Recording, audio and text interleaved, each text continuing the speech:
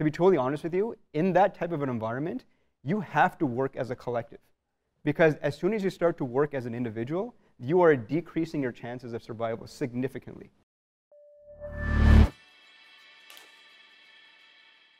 All right, guys, welcome to the BloomX podcast. Major announcement, we have a new sponsor, Tornet. Shout out to Dikshant, who came on our 14th episode of the podcast. He loved what we're doing so much that he wanted to show his support. Tornet is a great team for anyone looking to outsource their technology to, by the way. They work with a lot of startups. They work with a lot of full-form companies, organizations, universities. I've seen them do a lot of great work. So this is how they describe themselves. Tornet is a team of technology priests operating across 2 continents who preach the power of technology to make a meaningful difference in their customers' ecosystem. They're a powerhouse of technology enthusiasts who believe that business value chains can be improved with the help of technology solutions. So if you're looking for any kind of solution to get built out, any technology solution, definitely reach out to Tornet. They're a great team. All right, Sanjeev, thank you for coming on the BloomX podcast. This is exciting, man. So you're here to represent Jelly Social. Yeah, that's right. Which is like almost like a social, literally a physical social network kind of platform. Yeah, that's right. Yeah. That's kind of interesting. Let's dive right into that. So Jelly Social, what is it? So Jelly Social is actually a peer-to-peer support community for anyone working on their passion project. So the community is actually about 3,500 people. And what that means is if you happen to be working on a passion project, so let's say you're creating podcasts, or you're working on an app, or you're building a business, or you're writing a book, whatever it may be, whatever your passion project is, you can tap into this community of about 3,500 people. And these people are going to challenge you to set ambitious goals. They're going to support you in achieving those goals so that you can actually walk away with this passion project of yours coming to life. So what we do is we have certain times, certain events that we hold, mainly in the West End, where we just invite people to come together, people who are working on their passion projects. Just come together in one space at one time, and let's get these people kind of mingling together. Let's get them just kind of speaking with one another, connecting with one another, and finding out how they can support each other to bring their passions to life. So that's really what Jelly Social is all about. Yeah. Awesome. So, I mean, where did that come from? Like, where did this need to connect people to other people? Okay, so it happened really organically. As I mentioned, we're based in the West End, specifically Mississauga. And the way we started was that myself as an entrepreneur and my co-founder, Amanda, who's also an entrepreneur, both running our businesses in the West End. And we look around ourselves and we see that there's no real support community of entrepreneurs, which is really a hindrance, because if we're trying to advance our business, we need to bounce ideas off other entrepreneurs, get support from other entrepreneurs, and see how we can build ourselves with that support. So what we found ourselves doing was, because that the community was devoid in Mississauga, we found ourselves going to Toronto, or found ourselves going to Waterloo to get access to those types of entrepreneur communities. Yeah. And after a while, we just what time period was this? Like, 2016. 2016. Okay. Yeah. So after doing that for a while, we just thought, this is ridiculous. We know there's entrepreneurs in Mississauga. Like, we can see them in coffee shops. We know they're working from home, and we know they exist. We know there's an entrepreneurship in Mississauga. But just how do we start to bring people together so that we can actually support one another and leverage each other's skills and resources? So literally the way that Jelly Social started was just myself and Amanda calling other entrepreneurs in our immediate network who are also based in Mississauga, and just asking them, hey, do you want to get together in a coffee shop once a month? And really that's how we started. So in the beginning, we were just holding these things in coffee shops, maybe 5 people coming out. But from day one, we had a very specific model that we were using at these very casual get-togethers. So for instance, if you imagine, we're sitting in a coffee shop, let's say there's a table here and there's 5 of us around the table. What we would do is I would get everyone just to kind of stand up, talk a bit about themselves, talk about their passion project, and talk about what they need help with to how it can make that passion project a reality. And every time we went through that process, especially when we had the open ask for help, as soon as I put that out there, everyone at the table would just kind of say, hey, you know what, I can help you with this, I can help you with that, I can lend you a resource, whatever it may be. It was just really this involuntary response from other people around the room or around the table, who just really legitimately wanted to help other people bring their passion to life. So for instance, if we're at this table and let's say I have no idea how to market my business on TikTok, then I'm going to put that out there, and maybe you can lend me a resource. Maybe you can actually show me what you're doing on TikTok, whatever it may be. And even things like that, like even these small actions, if you add it up at the right time and applied in the right way, it can make a world of a difference for someone who's just trying to get their project going. Absolutely. So that's how we started, and people were getting a lot of good value out of it. We can see that from the beginning. So we started telling people that, this looks like this model seems to be working. If you're getting good value out of it, why don't you go tell other entrepreneurs in Mississauga about what we're doing here and invite them out to the next monthly gathering. So really, organically, slowly, that's how it started to grow. And even back then, it didn't have a name. Jelly Socials didn't have a name back then. But it was just this thing that people were getting together at once a month, at, again, a set time, a set place. They come together, and they support one another. So fast forward to today, and we're still doing those monthly events.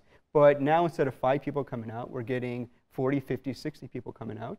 And the model still holds true. People are still going out there, talking about their passion and purpose, talking about what they need help with. And people are just banding around these people, putting themselves out there, and lending support however they can.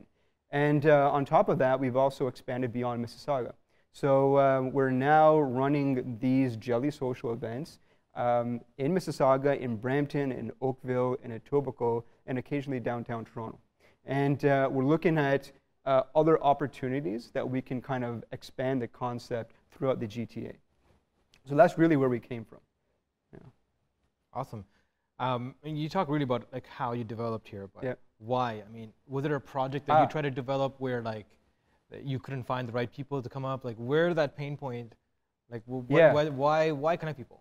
Like, okay, so it actually gets a lot deeper than this. Okay, so, let's get to it. Yeah, okay. So Jelly Social is really a social experiment. At its heart, it's a social experiment. And the social experiment is really rooted in a lot of my philosophical beliefs. And I guess to give you the background on that, so I'm born and raised in Canada.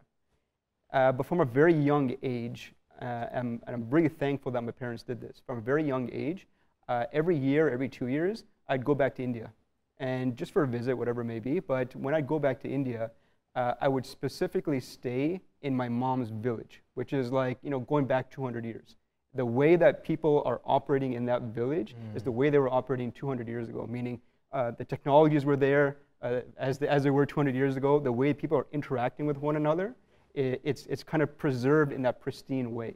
So time capsule. It's a time capsule, 100% time capsule. So I'd go there, and again, from a very young age, I noticed just this very different way of going about things in this village compared to the way we go about things here in North America. And one of the big takeaways I found in that village in India, again, is that it's just how everybody bands around each other to support one another.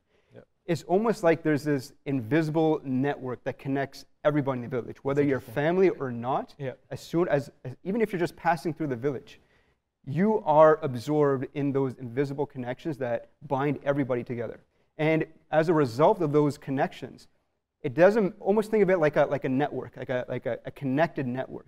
If somebody on one end of the network is suffering, or they have a lack of food, or they lack something, somehow that's going to spread to everyone else in the village, and they're going to come rushing to their aid. So everybody is living in this sphere, in this bubble, in this time capsule, where they're all supporting one another, again, willingly, involuntarily. Is it actually supportive? Like, I mean, a lot of these kind of environments kind of inspire a lot of jealousy, or this kind of things. It's like it will become just like gossip. People actually help each other. That's kind of interesting. Right? So this village, I've seen other villages as well. This one, there's something different about this one. Okay. Where again, everybody is just there. They're in it to support one another. The end result of all this is that no one's super rich, and no one's super poor either. Everyone's somewhere in the middle. And I think because everyone's somewhere in the middle, there's no real room for jealousy. Are like people like if our families have intermarried and they're all kind of like related to each other one way or another, like It's gone that way. Half Yeah. the village is related to everybody else Yeah. somehow. yeah. Um, So it's been there for a long time. So Yeah. people there are kind of blended in together. yeah. Yeah. So it's interesting. Have you ever read a book by Howard Bloom called The Global Mind? He No. talks about this kind of phenomenon where like how people in groups become like almost like a hive, hmm right? And especially when like these kind of older societies exist, where the more kinship people have, the closer they become Yeah. formed. So they're not individual brains now going out in the world. Like now we live in a city, like we're now individuals kind of trying to go about our own lives and Yeah. all this. But when you go to these kind of environments like you described, you're almost like a group mentality. Yeah. Like the East definitely has that, right? Yeah. Where you kind of form together into this, almost like a support system for each other. Yeah. Where it's multiple brains, multiple eyes, multiple hands and legs, all kind of working to help Yes. support the bigger whole. That's 100% it. And Yeah. I think there's a reason why we see these a little bit more prevalent in the villages, particularly that village I used to visit. And I think the reason why is that everyone is banding around a common goal. And that goal is really just a matter of survival. To be totally honest with you, in that type of an environment, you have to work as a collective. Because as soon as you start to work as an individual, you are decreasing your chances of survival significantly. And in order for you to survive in that environment, you have to adopt this open, connective, collective mentality. And as a result, you derive all the benefits from that collective. So they're banding around this common goal. And as a result, everybody's thriving, everybody's happy, and everyone's relatively equal. So when I saw that, and I saw these people really banding around this commonality, I thought that this is something that really North America could How do we definitely recreate- benefit from. How do we recreate it here? How do you recreate it here? So that's where Jelly Social came about. Because Jelly Social, in its essence, is a village that is transplanted into the city, a pop-up village in the city. And all it is giving people this reason to connect, this overarching goal, this commonality. And that commonality happens to be our passion projects. As soon as anyone walks into a Jelly Social event, we're creating this time and space where everyone is there working together to support each other with their passion projects. And that is sufficient commonality that gets people working together, just like people work together in that village in India. So that's really the whole basis behind Jelly Social. That's really cool. That's really interesting. Yeah. How's that been? Like, what's the feedback been? So it's been interesting. So like I said, this is purely a social experiment that has progressed over the years. Yeah. And there have been a ton of pivots. There have been a ton of learnings as a result as well. So I'm actually a human-centered design practitioner. So the whole inspiration, ideation, implementation, I'm like fully into that. I've used it in the engineering industry, in the business industry, and nonprofit. So I've used it in so many different ways and for so many different purposes. So when we built Jelly Social, it was all about how do we of course that's going to be ingrained in the process that we're using. So as a social experiment, we had this vague idea of what it is that we wanted to create. We didn't really know how exactly that it was going to manifest itself. So we just thought, we have this rough idea, let's put it out there, and let's see if it's hitting the right notes. Let's collect the data, let's see the impact, and let's see if it's something that could potentially be nurtured further. So in the beginning, as I was talking about, this was mainly an entrepreneurship initiative, very much about connecting other entrepreneurs in Mississauga. Over the years, what we started to see was that because we're really hitting on the passion project notes, that actually has a broader appeal. It's not necessarily entrepreneurs. We found that at our events, there's probably just as many entrepreneurs and students who are coming out.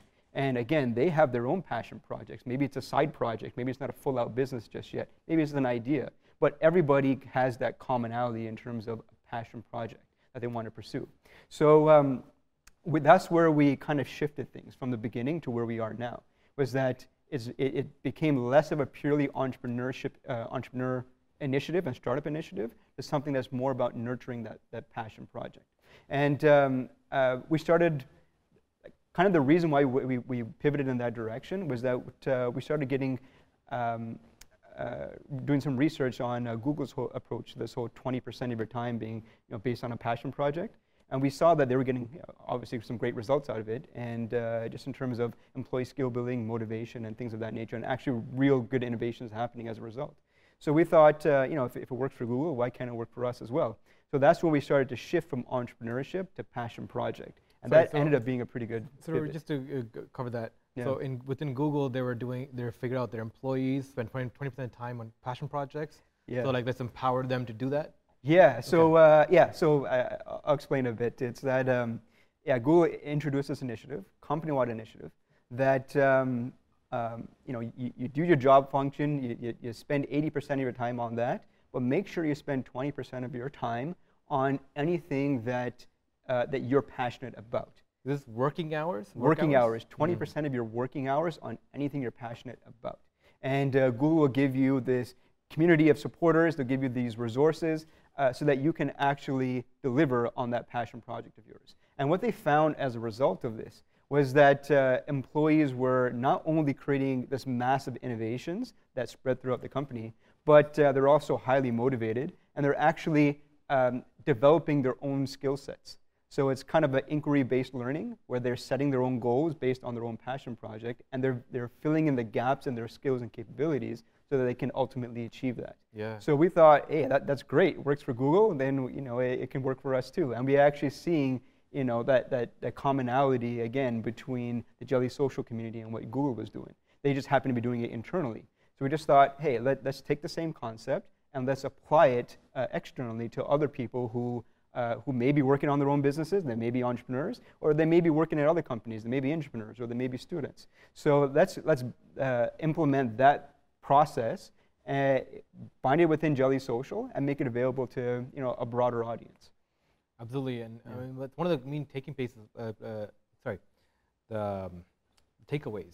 right, from that is like from Google experience is that like a lot of their key core functions of their business, like Google Plus, launched because two engineers saw the need for like a network within Google that can interact with other people as well. Yeah. Right. So they built the network for Google employees to communicate with each other, and they're like, oh, why can't we expand it to other people? People can share ideas, kind of like an alternative to Facebook, but that can help communicate better to actual Google products and services. Yeah.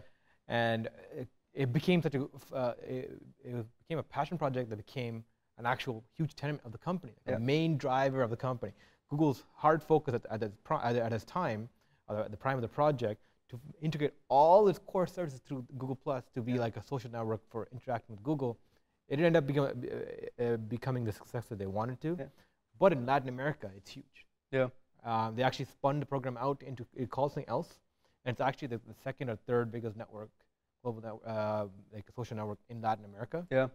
And became a driving success in that aspect. It didn't become a global success, but it became for a smaller community. And because two engineers were empowered through this program to innovate, just to work on new things, right? I'll give you another example from Google. Yeah. Gmail was actually one of those projects. Yeah. So you never know, you know what I mean? And like at the end of the day, if the project is a wild success or not, isn't necessarily the point. Especially when in the context of Jelly Social. It's the journey that you take to get there that's probably more valuable. Because whatever your passion project may be, whatever your goal may be, the journey that you're going to take to get there is going to require connecting with as many people as possible, and it's also going to require you developing your own skills and self-initiating that skill development. And along the way, that's where you're getting the greatest value. If at the end of the day you're hitting all your goals and this project becomes this multi-billion-dollar success, great. But the whole point of this thing is develop those passion projects and do it as often as you can, just for the sole purpose of establishing those connections and building up those skills. And if you do this enough, eventually you may hit that project that's going to take you to new heights. Yeah, and this is something that really fascinates me because like Google, Facebook, Amazon, all these big companies, especially the tech companies, understand the driving force between embracing the creative potential of individuals. Essentially, it's like go solve these small problems, but like we'll train you on how to make it like expand, right? Like how to create a mechanism that can fulfill those problems in scale. Yeah. AKA a completely new department, a new product, a new service, a completely new line of business. Yeah. And like by giving you not just empowerment but the resources, right? 20% of not just your working hours but your income. Yeah. right? The access to the infrastructure that these huge offices environment have, all that towards whatever you want to do. Yeah. Let's go solve these kind of problems. Yep. That's a wicked way of like diversifying and just like solve multiple problems, right? And figure out what works. Yep. And there's huge financial rewards for an organization to do that. Yeah. Because they might have now hundreds of new ideas developed, like it's tested, field tested. The people who really believe in solving them, championing those projects and helping them grow, and they can pick and choose as they work, as things function and work, what to focus their attention on, develop new products and certain strategies very cheaply. It comes like a think tank or innovation factory. Yeah, that's right. And I mean, you said it, nailed it right away. Like these companies profit from these kind of mechanisms. Yeah. So there is a lot of that kind of proves that there's a great potential for this kind of thinking to be applied in a wide network. Yeah. Right. And the other thing too is that like what this really hits on is collective wisdom, collective intelligence. For instance, you know, I don't know how many people are in this room, but it's if I were to ask you to pick out the smartest person in the room, you know, who would that be? Yeah. You know what I mean? Yeah. 100% Kasem. Okay. Yeah, right. I have another answer for you. Smartest person in this room is all of us put together. There you go. Right? Okay. So if we can find a way, a consistent mechanism to be able to combine our wisdom together, combine our intelligence together, then we are collectively genius and we can collectively solve any problem. So just the way that you know, some companies are going about that, and Google, of course, is a huge innovator in this whole process. Yeah. But being able to get their employees to band around this type of thing and tap into that collective wisdom, they're doing great things as a result. Yeah. So we're looking at things like that for Jelly Social and just trying to see, like we're not trying to reinvent the wheel here, to be totally honest with you. All the answers are already out there. We're just seeing things that are working and being applied in these other contexts and seeing how we can bring it towards the context of, you know, establishing community and bringing communities together. No, absolutely. Yeah. I mean, this is something that really fascinates me, right? The ability to bring things together, right? Yeah. Like the idea of like a superorganism kind of forming. Yeah, that's it. Where like you're combined together with a vision, with a purpose, with a mission. The more, like, you know, you become almost unstoppable. A group becomes, the type of focus becomes very, very powerful. Yeah. Right? Especially a small and mobile group. And if you have multiple small mobile groups that are functioning in a system, they can be very motivated in solving the kind of problems that need to be solved. That's right. That's right. But then when you have these large masses come together, they can create even bigger kind of values, maybe in a smaller way. Yep. It's a really fascinating thought. Yeah. I mean, and the way technology is kind of interfacing and allowing people to kind of come together, it's really fascinating. I've been following that kind of trend, like the actual way of like small things like this whole like super cults, like the idea of like, you know, the keto diet, the veganism, hunters now, right? Like the whole battles they have in these social networks between what's right, what's wrong, now becomes blurred. Yeah. Right. Like if you've been following like one of Twitter and YouTube's and these huge social platforms, biggest problems is to filter out what is hate speech, what is negative, what is positive. Like key example for that would be like, you know, vegans or environmentalists will come in and be like, you know, like hunting animals is wrong. Stop that. Stop any kind of speech or any kind of messaging that promotes this, because they consider that hate speech. Yeah. But the hunters come along and, you know, or like people who live off the land come along and be like, no, this is a way of life. This is a way of connecting with community. We actually respect the environment by doing this. Why are you blocking your right of access? Yeah. And now these huge networks are now kind of stuck in this kind of point of view where like these massive groups of people are being separated, and mostly is because of these algorithms, right? Yeah. That are creating these filter bubbles. Yeah. People connect with other people that believe the same things they do, click the same things they do. And lately, I mean, Facebook under a lot of fire for this now is creating these kind of algorithms where it makes people enraged. Yeah. Because that kind of rage creates more engagement. Yeah. Rage clicks. Yeah. More people to interact with content, right? Actually write comment stuff when you get enraged. Yeah. So these filter bubbles combined with these like rage mechanisms are creating mass divisions in society. Yeah.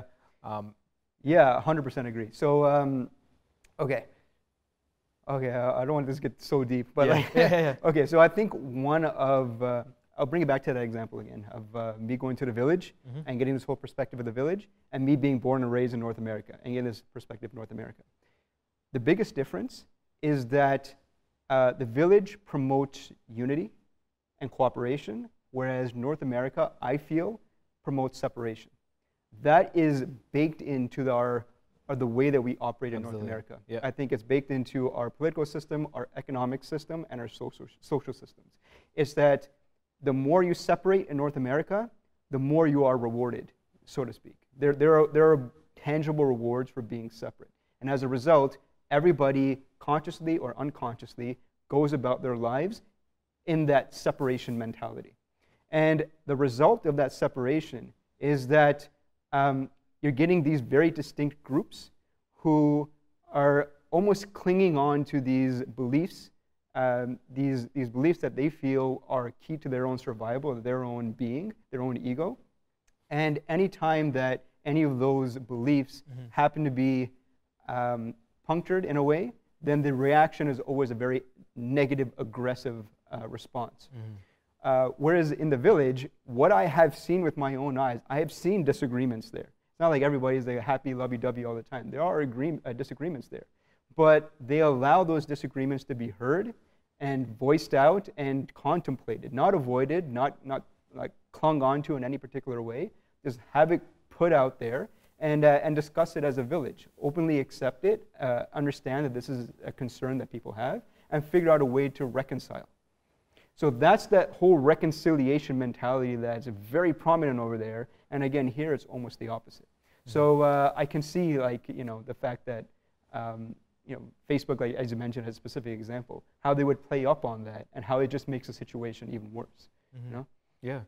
And I think it becomes more and more important, like the idea of like, how do we not just break down those filter bubbles, but like, how do we like, I guess, negotiate between the two disparities? Yeah. Like you said, like now most people now in the Western society now, like, the Western versus Eastern mentality is being separate, separate, like you said. But like, I'm right, you're wrong. I don't want to hear your argument anymore. Yeah. Like, now the modern sentiment has become, I filter out what I don't agree with. Yeah. Everyone goes into kind of filter bubbles where like, I don't want to even hear the opposite argument. Yeah. That's wrong. Yeah. And that's become a kind of a thing. It's been a culture shift. And it's because I think mostly these like algorithms now dictate what the kind of content we kind of consume. Yeah. Yeah. And like me and Henry talked about this a lot. Like, how do open systems look like? I mean, one of the exciting things of like the blockchain-inspired, like decentralized movement is like, break down these central authorities that kind of form. Like, why does Twitter itself have to be a central authority that decides what is hate speech or not? Yeah. Why can't there be an open forum discussion with some kind of open direct democracy that comes into underlying what the actual policy is? Yeah. Right. And like these third party, like I guess judgments, arbitrators that decide you get kicked off or this is a punishment and all that. Yeah. Because these massive platforms now, if you get deplatformed, everyone will platform you. Like, you get kicked off of YouTube, Twitter will ban you, Facebook will ban you, and these are now networks that span billions of people. If you're deplatformed, it's like you're being disconnected, right, from a global mind, right, from this whole network that you now lose track of thing. And the whole idea has been brought up now that being deplatformed from one of these platforms is almost like a human rights issue. Yeah. Because now you lose a voice. Yeah. Now you lose a say. And that's really interesting.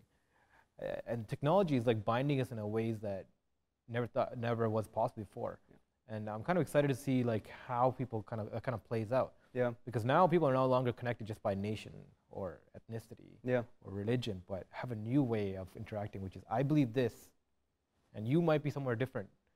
And through this system, right, location doesn't matter, who you are doesn't matter, what you are doesn't matter, but we believe the same, we can come together. But the danger of that is that these micro communities or macro communities that form that are in parallel with each other, that don't communicate with each other, right? Yeah. So like my personal belief is that no matter how much we separate, there is always a string of commonalities somewhere. Like we're all human at the end of the day, right? We're all these living beings. So as much as we try to separate, we cannot separate that common thread that binds us all. So just in as part of our social experiment, in our small sphere, we're trying to address this. And we feel that as great as the online communities are in terms of the breadth of connections we can make and these micro communities that we can form online and all that kind of stuff, that's great. That definitely has its place. But what about the deeper connections? What about the deeper conversations? And what we feel is that if we can somehow strike a balance between the benefits of the breadth of connections we can create online and the depth of connections we can create in person, striking that balance could go a long way in allowing reconciliation to happen and allowing people to voice their opposing views, but also come together in a place where they have some form of commonality and they can reconcile whatever their beliefs that they have. So as great as an online world is, an online world in itself is another form of separation from a purely offline world. So having a way that we can bring the two together, I think would create a better way of conversation and commonality for the future. No, it's great. I mean, while you're talking about the commonality is that we're all human. Yeah. Kind of flashed to me. There was a great speech at the UN by a former U.S. president, not Kennedy. It was the guy who played in westerns. He was an actor. Became U.S. president afterwards. Forgot his name. Okay. Anyways, at the UN, he made this controversial speech where he's like, if only there was an extraterrestrial force, something that we could all unite us against them, we will all realize that we are one and they are something else. Unfortunately, we have not counter any such force, but we all need to come together. That's kind of like the speech was, but it was kind of weirdly put. Because this is the president of the United States in the 50s and 60s, and he's talking about a potential, the idea that maybe an existential threat, a threat, will be the one to bind us all together. Yeah. They'll really, because humans have this kind of capability that us against them is really built in our primal structure. Yeah. Right. It's almost it's a survival mechanism. It is. Yeah. Right. So kinships come together. People form tribes. This tribal kind of mentality comes where it's like, I feel safe because we believe the same thing. Yeah. We look the same. We believe the same thing. We have shared commonalities. And the more commonalities you have, the more safer I feel with you. Yeah. You know what? We can form together. It's us versus them. Yep. And there's a great TED Talk about this, like how much of a leader you are is directly correlated to like how many people you consider part of your inner circle, your kin, you're kin to. Is it the first form of a leader comes from when you think of your family as your inner circle, your kinship, right? You think about your direct family, and that's us against the world. Everything you do is for this family. Well, then you grow the circle higher, right?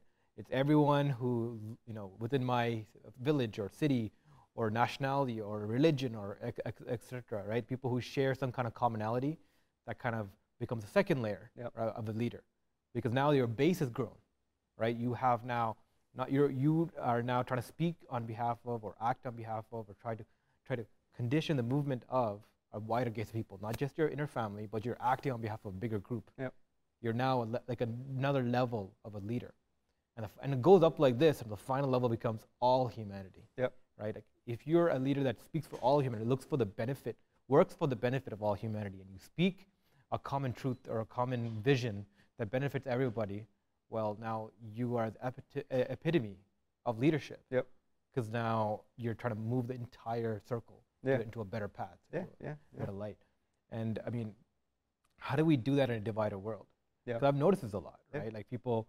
Like if you ever go out and talk about this openality, right? Like, we should all bring everyone together. There's always somebody who thinks of why. Mm-hmm. What's in it for me? Mm-hmm. What's in it for my family?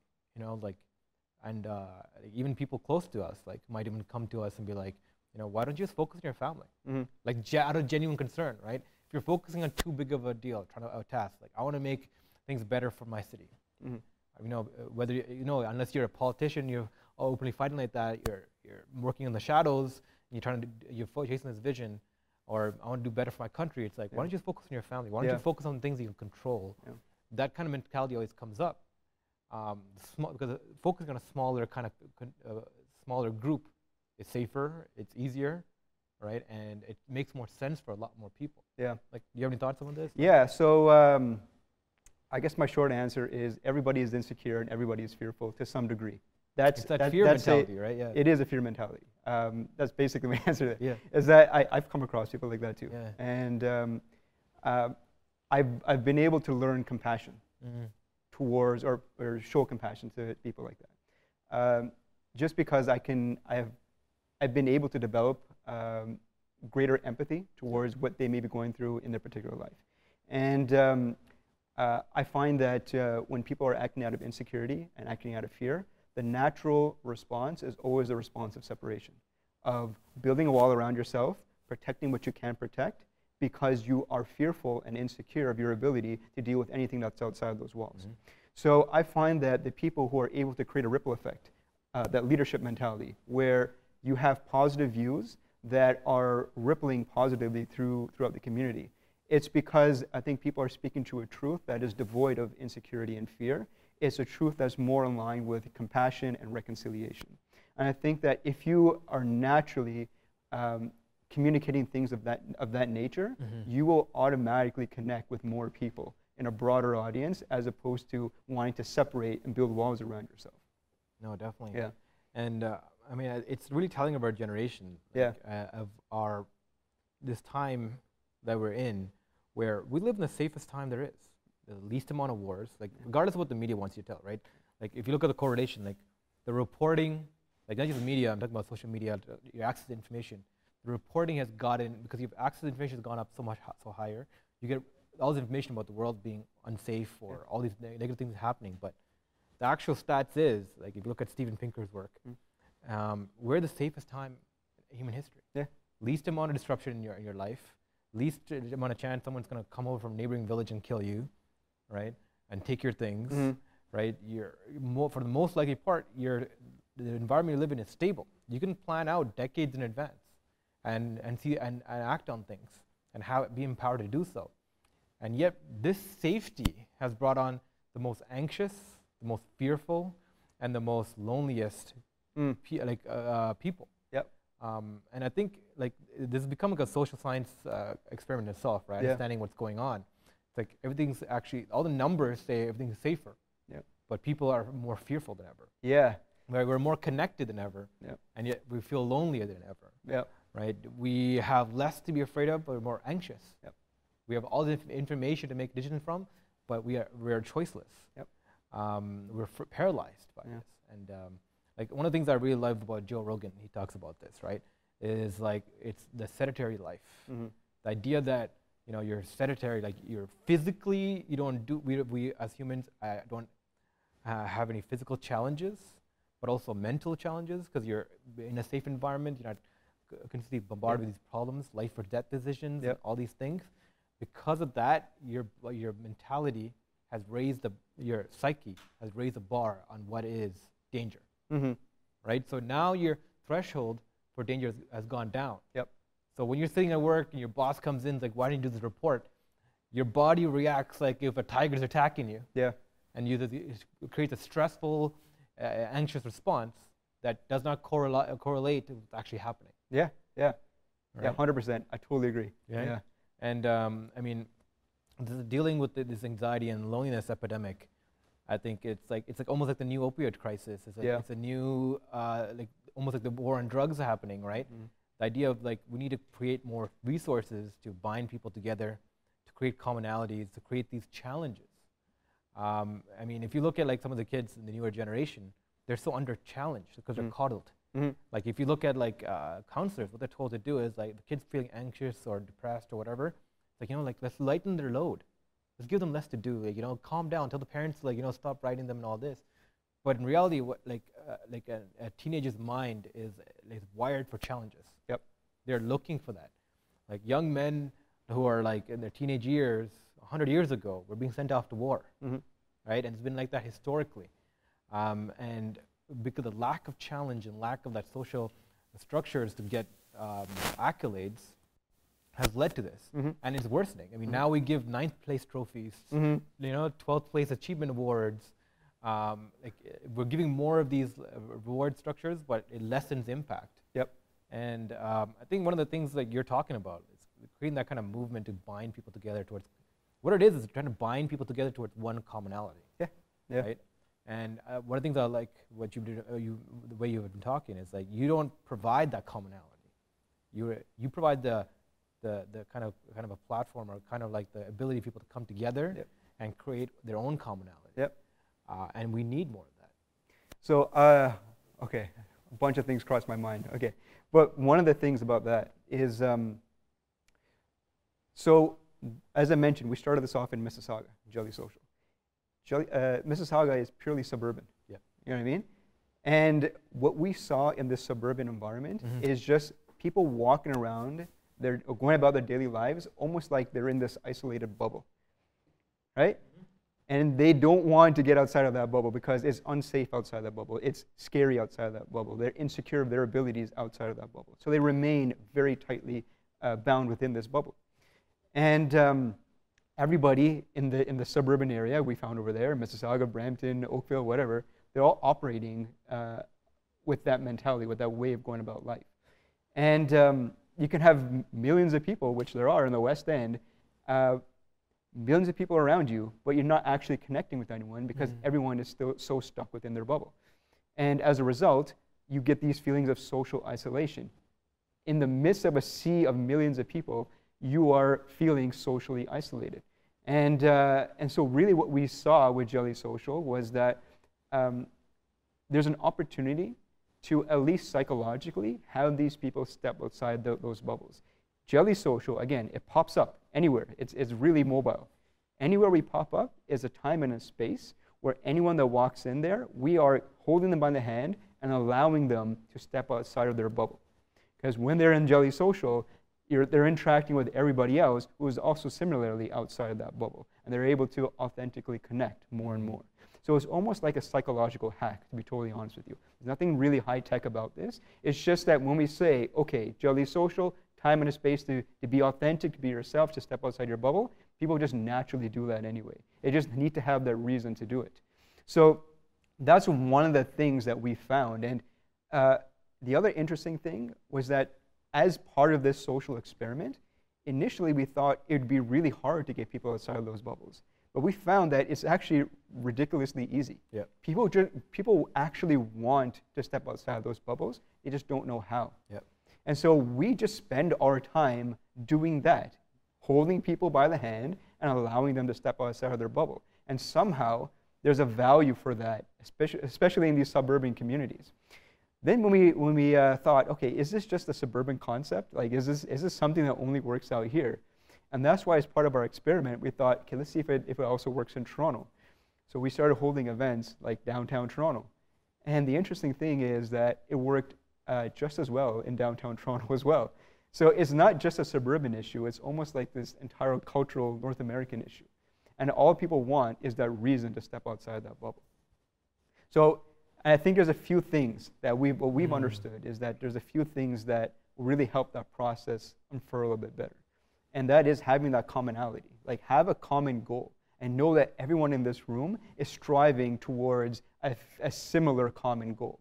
And that really accelerates the process of being authentic, stepping outside that bubble, and truly interacting with other people in the community. I was on a call one time, and this is maybe a bit of a separate point, something you were talking about before. I was on a call with somebody. So some of the work I do on the side is I do strategic development for nonprofit agencies, government agencies as a consultant. Yep. And I was working with a nonprofit, and we were on a conference call with the organization I had a contract with and some other organization that they were looking to establish a partnership with. So we had a conference call. I didn't know who was on the call per se, but I know there were some new people from the other organization that were on that call. And we're having a call, we're talking, and somehow the conversation shifts away from work and more towards, I'm stressed about this and this happened, I gotta do this, I gotta do that. It became like this whole there's this whole conversation about our stressors. And then somebody on the line, someone from the other organization, he just peeked up and he's like, if you don't mind me asking, I've been on quite a few of these meetings, quite a few of these calls, and I always hear people talking about how stressed they are in Canada. And I don't understand why people are so stressed out. It's like, I just came from Syria. I landed here, and these guys gave me a job. And I'm so thankful that there aren't bullets flying over my head or bombs flying over my head or whatever it may be. And I'm so blessed and happy to be here. What are you all so stressed out about? And nobody had an answer, right? Jeez, so that's just like some of the things that, you know, when we're all talking about stressors, it's almost like this expectation that we're supposed to talk about stress. We're supposed to be stressed, or there's something wrong with us. But when we hear someone like that with this absolutely fresh perspective, to kind of remind us that, hey, you know what, we have everything. We don't necessarily need to be as stressed as we are. You know what it is? And we just need to be more cognizant of that. Yeah. It's like that quote, right? Like the pessimist and the optimist are arguing if the glass is half full or half empty, and the realist comes in and drinks it. Yeah. Right? I mean, that's what it is. Yeah. The guy from Syria came in and like, this is the reality. What do you mean? Yeah. Right? Like, we're going to operate. And I think that comes back to like one of the thoughts that triggered from what you were saying, what you're trying to create here. It's like talking about social experiments. Have you heard of Rat Park, a social experiment? So it was done, I think in the 90s, as part of an experiment into mental health and addiction. Yeah. What addiction is and why it is happening. And it's still like rated today as like the #1 thought and research behind like what it causes addiction and mental health, not mental health, but addiction. Yeah. And Rat Park pretty much came up with ideas like you put in a rat in like a cage by itself, and you give it access to water laced with cocaine, right? And it presses a lever, and it gets delivered to them. Well, that rat is going to go and drink as much cocaine, cocaine water as possible. Yeah. And soon it gets very addicted. Yeah. And that becomes all it does, and it stops eating. Yeah. And it perishes. Yep. And you're like, okay, this is like this is mental health. Like you put in a addictive substance, and the patient gets addicted to it. Yep. But the counter was Rat Park. Yeah. Rat Park was literally wasn't a cage. It was more of a playground, literally, a paradise for rats. They had their entire family, multiple rats, right there for body heat, to have contact with, have as much sex as they want, access to food, water, all the resources, playment, ability to move around, free movement, not just a confined cage. Yeah. And same thing, access to water with laced cocaine. Yep. No one got addicted. Yep. None of those rats got addicted. They'll come and take it here and there, right? But there was no pattern of addiction, and it's basically because they had a support system. Yeah. And that level of thinking was applied now to humans, where exactly you talk about. We created these artificial environments, like this idea of a suburb was created in America in order to sell cars. Right? Like Scarborough, Mississauga was built by American architects who came here and developed in these artificial environments where you had to go to the grocery store, you had to drive there. Yep. You know, you want to go to this place, you had to drive there. You want to go see friends and family, you had to drive there. And it's very cookie cutter, but it's made literally to sell vehicles. Yeah. People who live there have to buy vehicles to create an economy around it. And that kind of thinking, that kind of industrial thinking that came out of like the 20th century capitalism was, how do we sell products and services, and how do you guide people's behaviors in able to make them into consumers? Yep. And that has divided up people in a crazy way. Yep. Made them individualistic. It's made them self-centered and cut off. There's a great experiment between North American, European, and Asian peoples, like how the filter bubbles, the idea of personal space bubbles, right? Yeah. How close can you get to a person before the other person thinks feels uncomfortable? Yeah. And it directly correlates to where you grew up, what environment, what culture. Yeah. In North America, the filter bubble, after 3 feet, people get very uncomfortable when you get close to them if they don't know you, if you're a stranger or not close. Europe, you can go up to 1 feet. Asian countries, you can go face to face. People are completely fine with that. And the idea of what the response is to a stranger coming into space, and it's literally about how you are brought up and nurtured. Yeah. Where like European and Eastern cultures, where kids are have more physical contact with their parents, more coddled, have a larger social circle to hang out with, more uncles, more aunts, more family structures. Yep. And because of that, there's a higher nurturing environment. Yep. They're more nurturable. Yeah, right? That's right. And the level of the filter bubble directly correlates to the amount of criminals and amount of violent individuals in a society. Interesting. Yeah. So we talk about how, like, North America is an epidemic of these violent outbursts among teenagers and adolescents, right? Yeah. And this comes into mind. Yeah. That the environments we've constructed have been made to break down the soul almost of the person. Yeah. Right. The connection they feel to people. That these substances become a recourse. Yeah. And you know what? That there is a recourse. Because that's what the medical and the pharmaceutical industry thrives on. Yep. Is selling those psychoactive medicines. Like, oh, you feel sad, depressed?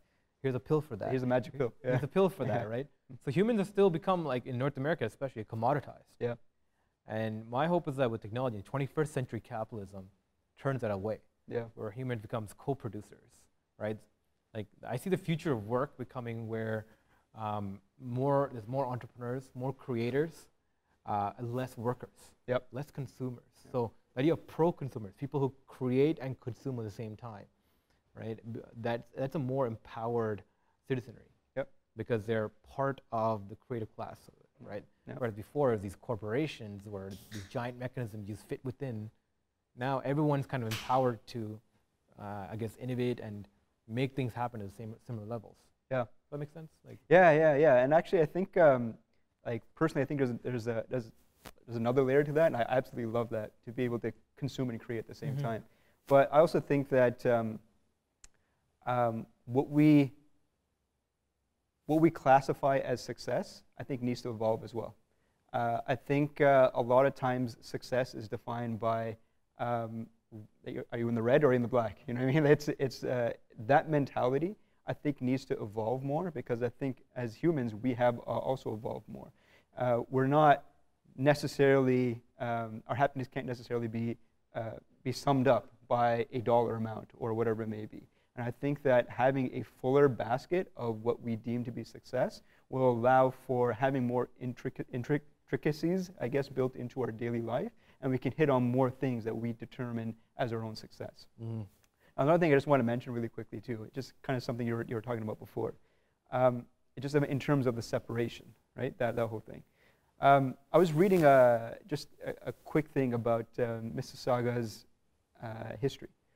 And how Mississauga was, of course, like most of Canada, it was a colony, a specific colony for a group of First Nations people.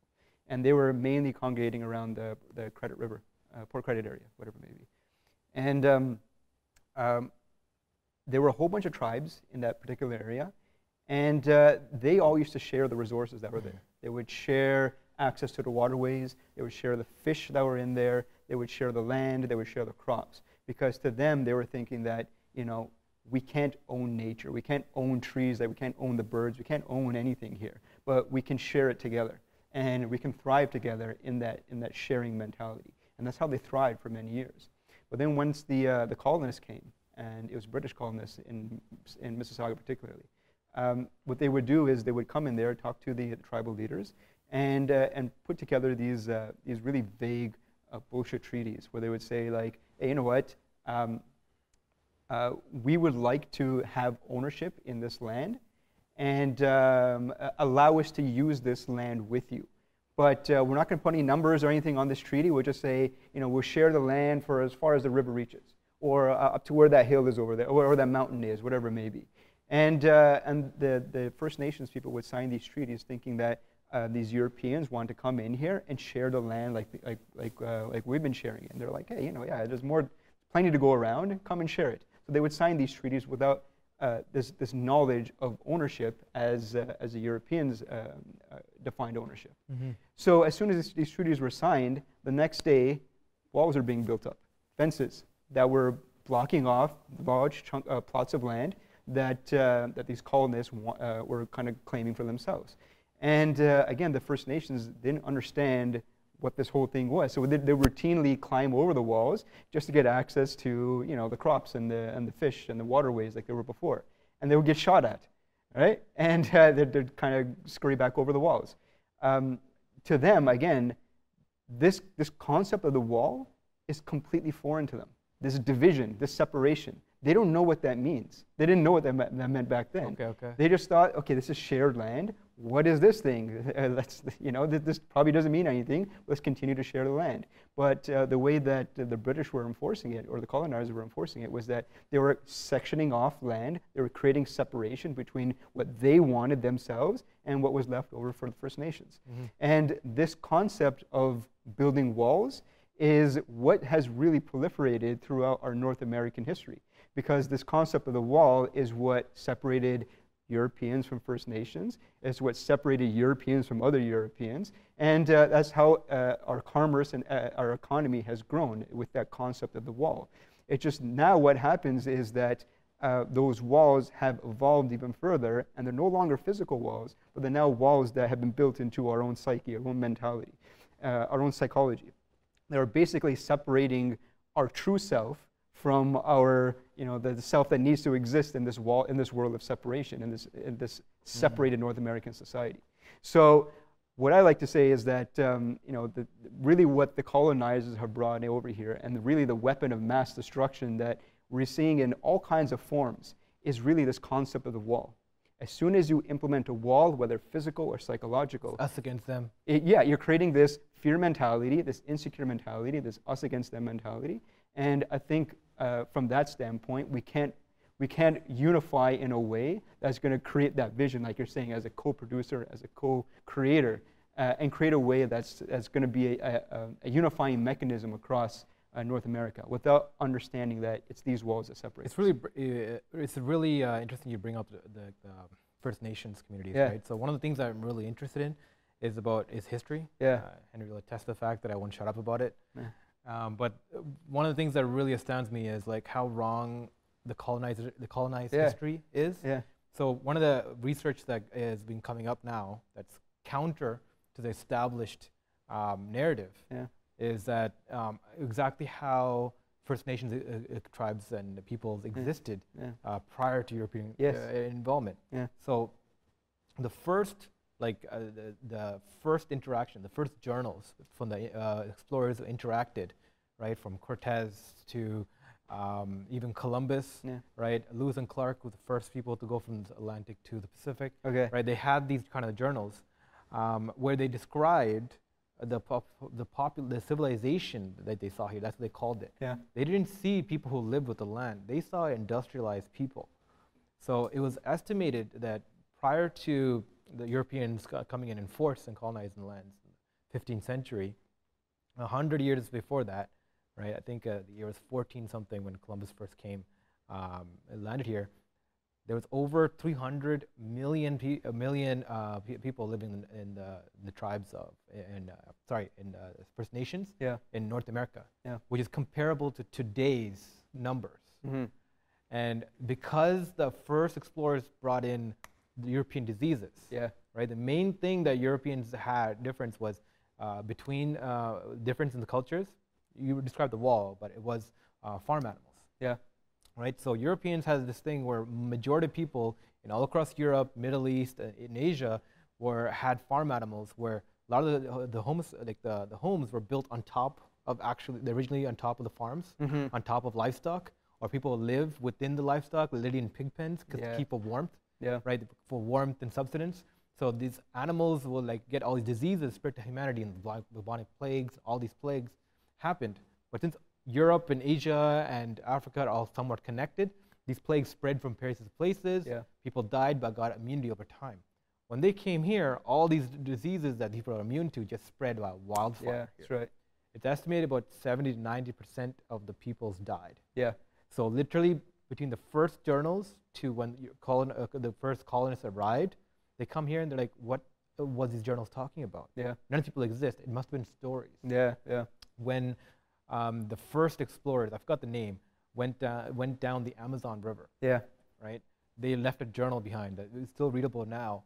What they described was hundreds of thousands of people living within the forest, where people lived in the forest, walked out, and they can get food from the trees growing from them. How the river snaked in a way, they created these banks, natural fish traps, so they don't have to fish. The fish just pooled in there, and they just took them out and farmed as needed. people lived a life of mostly leisure. Yeah. Right? An industrialized society that sculpted the land to work for itself. Yeah. Example, in North America, what they would do is, just like European style is, raising their land and creating like farms. Yeah. It's artificial grounds, they raise one particular thing in bulk. What First Nations did was, like, they'll have acres and acres of land, they'll actually create fences. Yeah. And they'll kill off most of the predators and allow in different pens, in huge multi-acre pens, Yeah. the deer or elk or whatever population to thrive in. Mm-hmm. And every season they'll go and hunt in one area, then deplete that solution, and then go to the other one. Yeah. And they sculpted the land, so these things like pretty much lived off the land. Yeah. The actual forest fed them and gave them capabilities. So Yeah. in each pen, like the population goes up, Yeah. and they'll just go and farm these populations. Yep. Right, and to get the substance they needed. It's interesting. Yeah. Right, and so they sculpted the land around them to function as the industry of today, Yeah. rather than creating these artificial environments Yeah. that the European model was. Yeah. Yeah. And the way the European model won out was, one, the influx of all these diseases. Imagine 70% of society dies. That's the doomsday scenario. That we know, we have apocalypse movies about that. Yeah.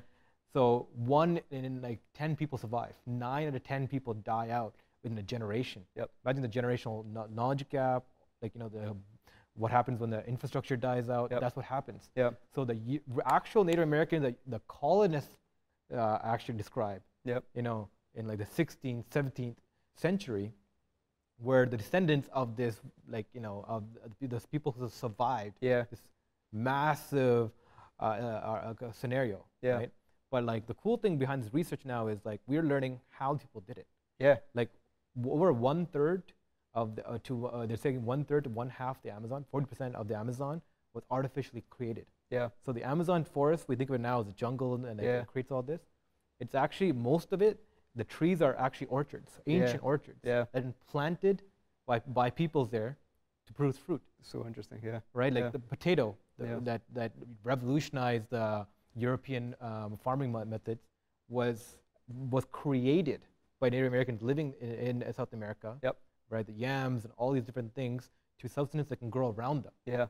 Right, they created this kind of soil called, we call it potash now. Mhm. It's a really bad replication of what it is. It's more industrialized, and it's nowhere near effective. Yeah. It's a way of creating soil, which we cannot do now, Yep. that can make almost anything grow out of. We put in a bunch of fungus and Mhm. different bacteria, they'll break down different components, create the nutrients that almost any kind of tree can live in. And if you look at the topsoil of the jungle, that's why it's so thin. So Yep. when you cut, these farmers cutting it down now, it's going on in Brazil, Yeah. it erodes the land and suddenly becomes unfarmable. Yep. Is because the actual forest has not been there that long. Yeah. So it's, again, artificial. And now that you're clear cutting these forests, you're seeing all these ancient mounds Yeah. from the Native Americans. And anyways, the real reason I want to talk So about this interesting. Yeah. Yeah. is that, like, by studying these ancient methods, this research is mostly ignored, by the way, because Yeah. in research there's gatekeepers who, like, oh, okay, this doesn't fit our model of history because there's political reasons for it, as well Yeah. as private capital coming in, in academic research, that this doesn't fit our model, let's keep this away. Yeah. Now with technology, we have now access to this. Yeah. Yeah. Yeah. Right, we're Yeah. seeing a lot of it on YouTube. People are publishing independently researched papers, independently they're publishing it online, and we're getting access to this. And now we're seeing a different type of model Yeah. of how we can live within communities, Yeah. right? That we can take from those people. It's almost like the ancient. There was an ancient economic theology, Mhm. and the economic theology was about balancing exploitation and renewal, right? Yes. They had it looks like they struck the perfect balance. Yes. Whereas I think maybe the overriding economic theology today is purely exploitation without that balancing renewal. Yep. And I think that's something that's what's proliferating right now. Yeah. And there's only so much we can ultimately exploit Mhm. until we eventually realize that we have to try a different model. And it could be that we're at that tipping point right now where a different model needs to work, and maybe that model already exists, right? Yeah. That we can take inspiration Yeah, from. yeah. Like, we're going through the 4th industrial revolution right Yeah. now, right? Where technology is taking over, like, the mental capacities of people. Yeah. Right? Previously, the previous industrial revolution brought forth, like, accountants and lawyers and these huge mentally capacity fields people are now operating, right? Yep. but like now software is eliminating the need for that. Yeah, It's yeah. taking that away, freeing the creative capabilities of people. Yeah, Now people who can now vision new kind of concepts, who can see problems they want to solve, who are motivated in whichever way, yeah, can now utilize technologies to create more. yeah. So which is one of the things I love to see. Yeah. And I want to create more of these kind of like spaces where free thinking people can come together, get access to resources, see the use of technology to implement new ideas. Yeah. And I think it's going to be a great equaling of the divide between the people who can actually help the world and make changes to a wider base of people, right? And I think it's a very interesting time we're living in. It's almost like the difference between knowledge and wisdom. Like knowledge to me is like, the way I like to describe it is like if you had a spreadsheet full of numbers. Yeah, that's great. Like that's definitely a part of it. But what are you going to do with those numbers to do something that's truly like, that truly put those numbers to work to do something great? And that's where wisdom comes in. And I think a lot of our society has been about accumulation of knowledge and not so much about the wisdom part of it. So what you're saying right now totally speaks to me. It's about like the whole pushing ourselves to our creative boundaries and using the knowledge that's all around us and so accessible right now. And what great things can we create out of it through our creativity, through our wisdom. Yeah. So I totally love that concept. Awesome, man. Yeah. Cindy, man, it's been an hour. Is it? Right? Damn. So we were wrapping it. Let's wrap this up, man. It's been really cool. Yeah. Really glad to have you on. Right. This is West End meets East End. East End. Yeah, that's right. Sorry. Yeah. And so Jelly Social, you can find out more about it online, jellysocial.ca. You guys create mostly meetups in the West End, but hopefully we're looking into how we can expand this, right, more. You're talking to OPN about bringing out at their events and your platform. We want to talk to you about how we can bring it in the East End, right? We need more spaces for people to interact, man. That's right, yeah. Perfect. Yeah, awesome. Thank you. All right, thanks. Thank you.